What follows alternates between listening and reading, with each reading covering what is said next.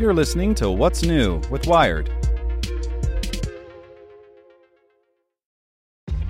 This episode is brought to you by ShipStation. You know, some things take a lot of work, like sending little robots to far-off distant planets. And just as that's challenging, so too is running a successful e-commerce business, especially when there's so much to do. So I want to introduce you all to ShipStation. Now, I love using ShipStation because of its easy-to-use dashboard, which makes managing orders and printing labels a breeze and super smooth. Oh, and the customer service is just out of this world. It's exactly what you need to help grow your business. Sign up for your free 60-day trial at shipstation.com/technews. That's shipstation.com/technews.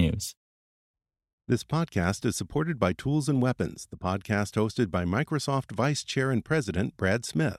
Each episode features insight you won't find anywhere else from the center of the conversation surrounding emerging technologies like AI.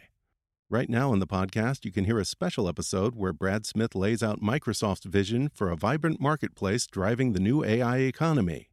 To hear more, follow or subscribe to Tools and Weapons with Brad Smith wherever you get your podcasts.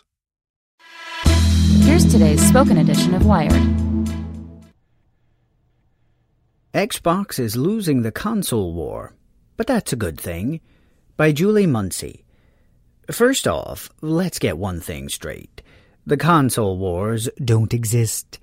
The idea that Sony's PlayStation and Microsoft's Xbox are engaged in some kind of dogged winner-take-all battle is both outdated and toxic. It lets fans indulge in the idea that they're noble partisans, which in turn gives them an excuse to say offensive things about their so-called opponents. The video game market is a big one, and has more than enough space for multiple game devices from multiple manufacturers. That said, if there were console wars, the Xbox One would be losing, and that's not a bad thing.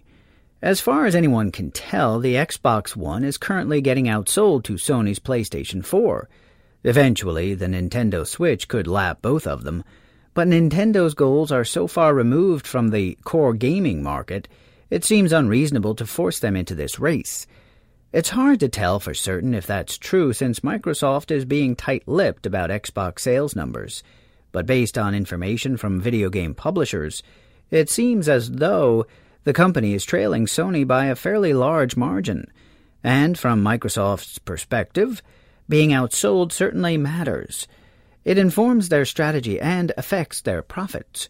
But there are benefits to second place, or at the very least, opportunities. We've been here before. This time during the last console generation, the story was flipped. The PlayStation 3, after launching at an outrageous price and undergoing heavy criticism for its hardware design and controller limitations, no vibration, failed to capture a market share competitive with Microsoft's Xbox 360. So what did they do? They got creative. If past is prologue, it would seem being in second place has a paradoxical effect on consoles.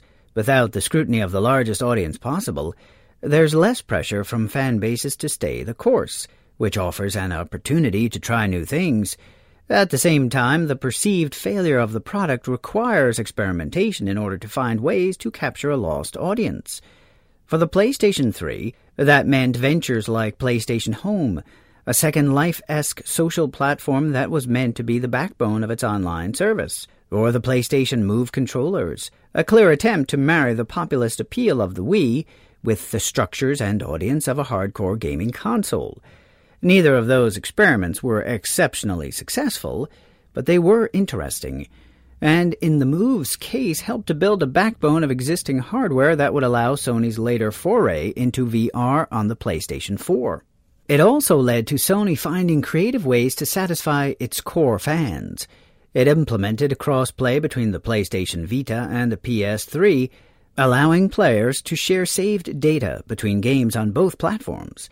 And its paid online service included monthly free games, a way to hook audiences into paying for a more robust online infrastructure.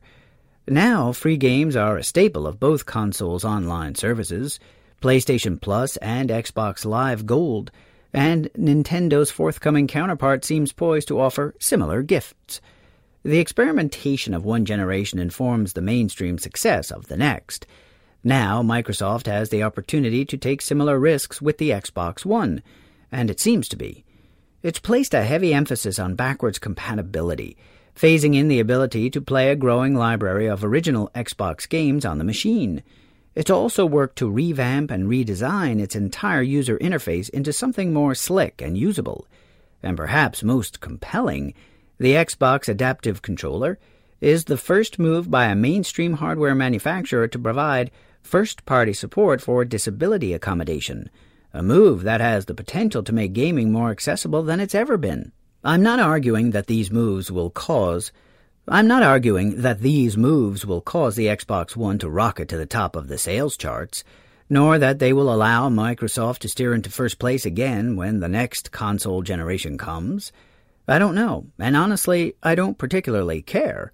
But this moment is an opportunity for Microsoft, one that is pushing them to offer better services that expand what their consoles do, and who they do it for. Taking advantage of that opportunity isn't just good for Microsoft, it's good for everyone. Want to learn how you can make smarter decisions with your money? Well, I've got the podcast for you. I'm Sean Piles, and I host NerdWallet's Smart Money Podcast. Our show features our team of nerds, personal finance experts in credit cards, banking, investing, and more. And they'll help you make the most of your money while cutting through the clutter and misinformation in today's world of personal finance. You'll get clarity on strategies to help you build your wealth, invest wisely, shop for financial products, and plan for major life events. Listen to NerdWallet's Smart Money Podcast wherever you get your podcasts.